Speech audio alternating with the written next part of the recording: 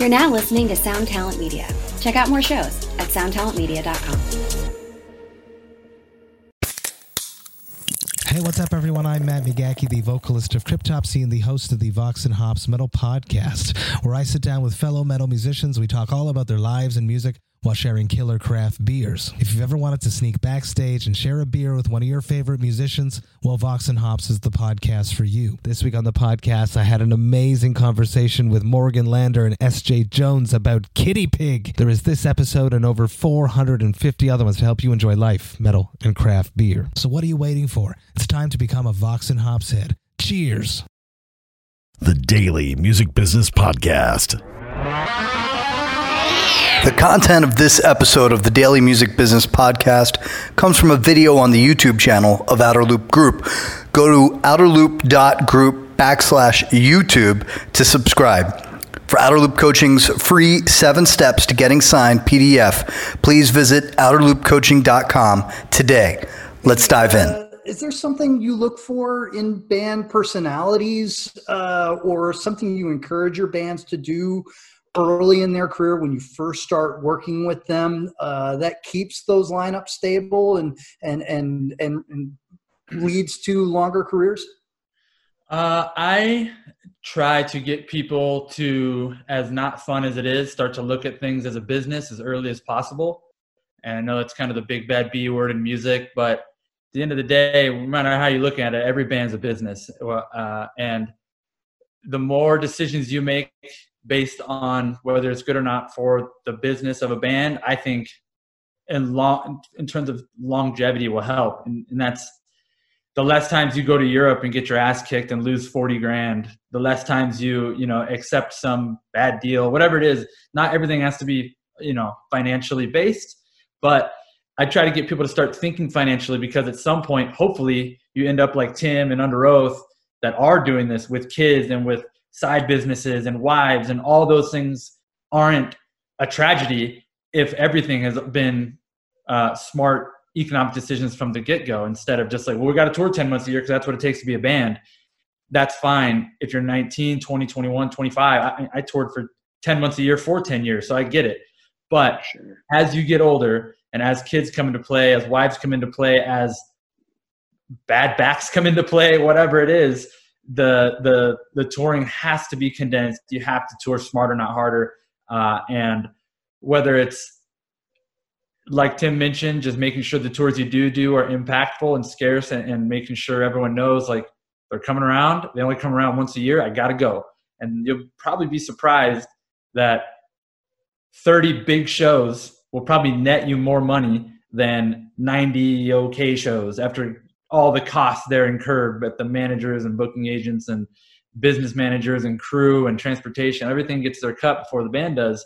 You'd probably be surprised that you can get by a lot with less is more. And I think creating certain properties for bands has been helpful in that too. Whether for the band that I started with and still manage Every Time I Die, we've started like a string of boat shows out on the East Coast, a big festival in Buffalo, things that like they'll literally play 6 shows and make more money than they do doing a whole Warped Tour. And that's like, at this point, is like, what? Like, our whole year used to be based around Warped Tour. And now if we get the Warped Tour, not the Warped Tour, the equivalent thereof, it's just a bonus. But they can know that, especially since it's towards the end of the year, Christmas is paid for, like the end of the year is always going to be sorted, because 10 years ago, we started booking these smaller shows that grew bigger and bigger and bigger into more like festival events. And I think if more bands did that, started thinking along those lines, it doesn't have to be about live shows. It could be merch drops. It could be, now, God, with the whole Twitch world and everything online, like, it's really limitless, that the way you can be smarter and make a lot of money without beating yourself into the ground physically and mentally, especially when you have a family. Awesome. Tim Bohr, we're talking about the road. The road seems like the perfect place to strain these personal relationships inside the band. Is there anything that your veteran acts have done over the years that you encourage the younger acts to try to adopt in order to make those strains a little less destructive? Well, there's a million things really, but before I even say that, I know Brian and Tim and Biggie all pretty well. And because of this thing we're all going through right now, it's been a while since I've talked with each of them or heard them speak. And these are great guys. They're brilliant people. Listening to them talk and explain their position in the role we all play, it's awesome to hear these guys talk, and we're all really lucky to be able to talk with them today and learn some stuff from these guys. But back to the question, yeah, look, I think the burnout factor, that's a big deal. Biggie mentioned something about and making sure this isn't a tragedy at the end. That's a big deal. Being weary of vocalists and blowing out their voices when these bands go on the road for the first 5 times, some cases maybe give or take longer than that, you can't put enough shows on the books for them to be happy. But it doesn't build to their longevity, that's for sure. And past whether or not their vocals can physically take it, just the craziness of the road. It's taxing. It puts miles on the body. It puts miles on the brain. It puts, miles on relationships. I've often said, you put basically, when you talk about the crew involvement as well, you're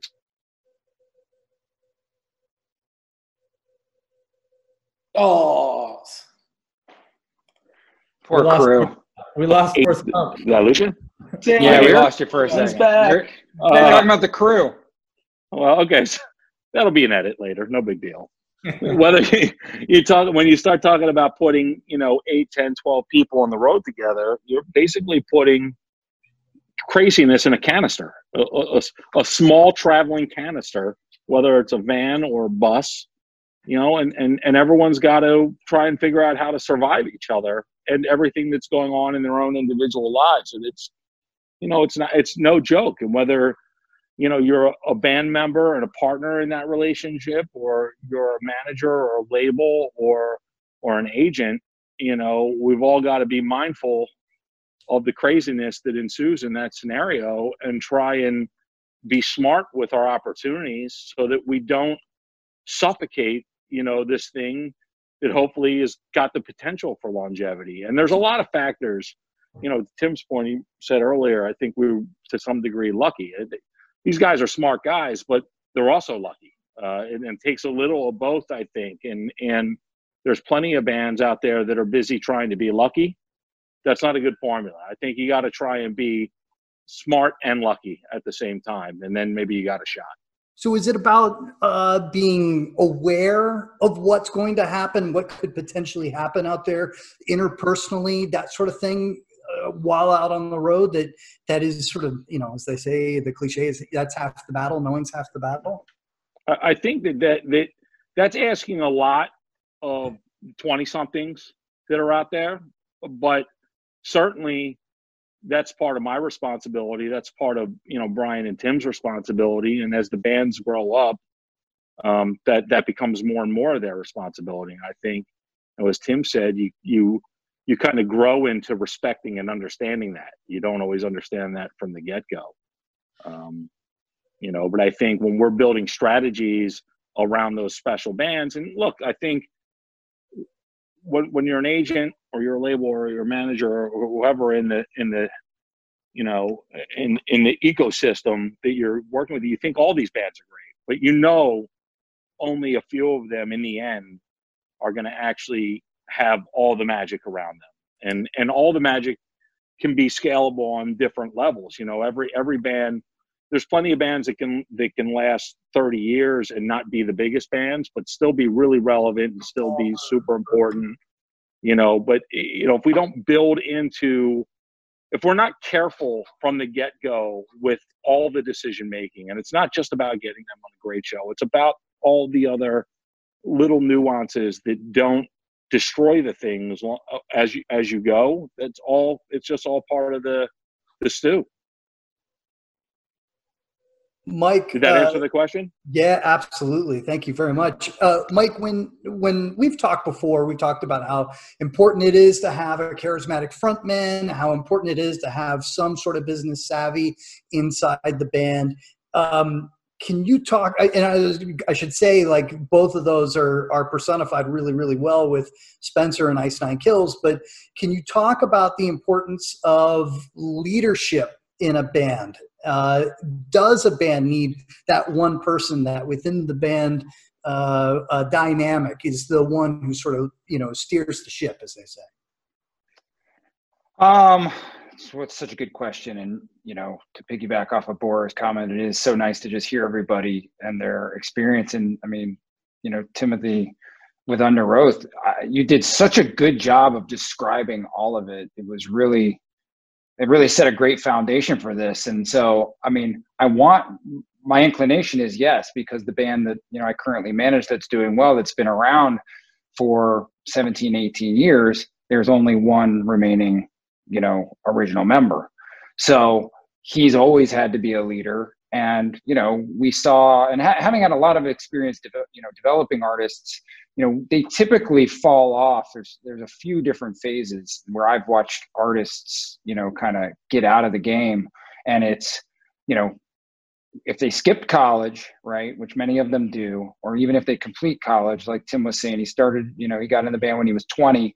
Usually their parents give them about a 3, 4, maybe 5-year window, right? You can sleep in the basement, you can sleep on the couch till you're 25. And then the pressure for most families is, what the hell are you doing with your life if you're not making money, right?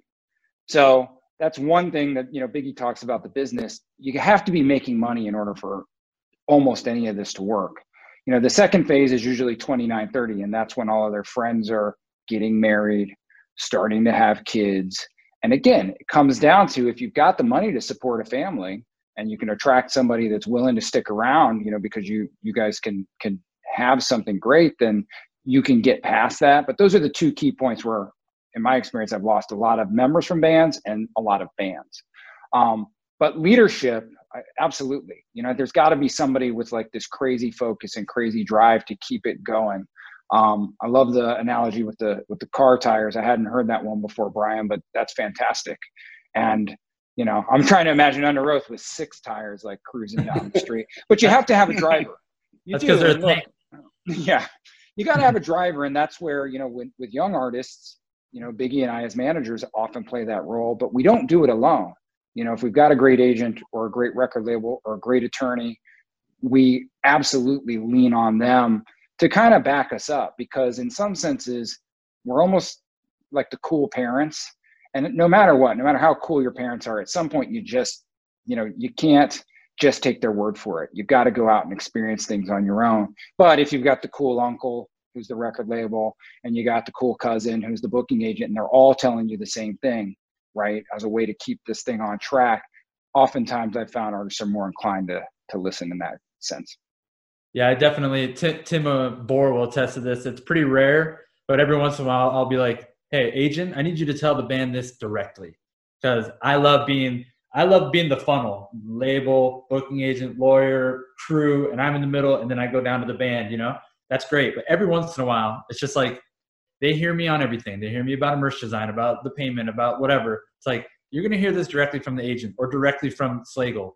Because then it's like, I'm almost like the cool mom, and I need the cool dad to come in and be like, yeah, this is what's up. And then I use that card so seldomly that if I really need to like drive a point home, it's just kind of hitting a lot of traction. They'll just be like, well, I mean, Slagle said it's shit. He's got, what I mean? Talk about being lucky also, as Boris said, it's like Slagle seems to get lucky a lot. So does Boris, you know what I mean? So if I need to pull the card, I pull the card, but absolutely that team mentality, and you're kind of in their face so much about everything that every once in a while, like whether they need to experience it on their own or you get to call in, dad, and get Bohr, who looks like a psychopath right now, usually much more handsome. Everyone watching Tim Bohr usually much more handsome than this.